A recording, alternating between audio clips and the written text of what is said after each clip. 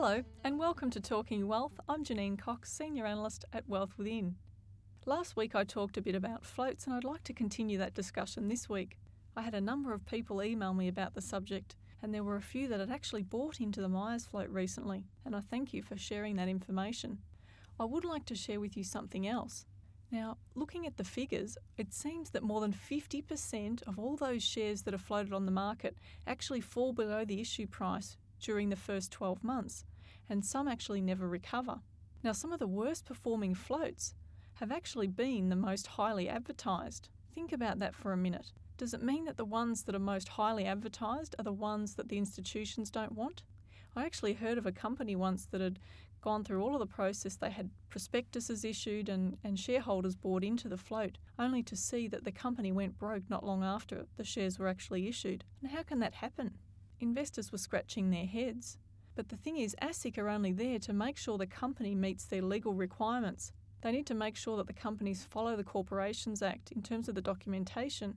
So things are often copied in word for word from standard documentation. So if you've read a few PDSs, you're probably really quite familiar with the language now.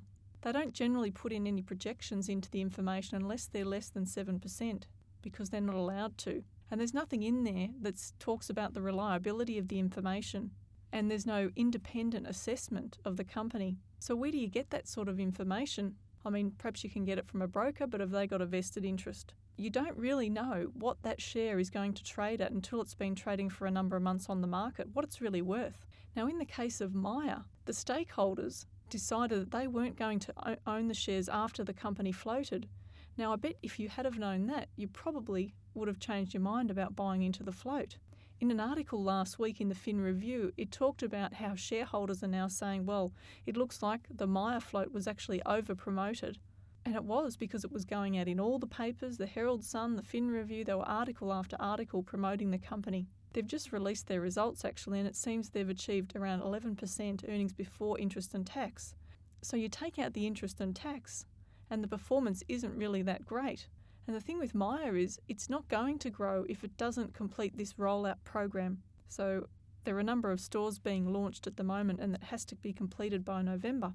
That'll be a really good time to get an assessment about where the company's likely to go for the next 12 months into 2011. We'll be able to apply some technical analysis, though it is still limited, because generally you'll want to see about 12 to 18 months history of a stock to get a feel for where it's likely to go over the next 6 to 12 to 2 years. So let's have a chat about it then. I'm Janine Cox, Senior Analyst at Wealth Within. Bye for now.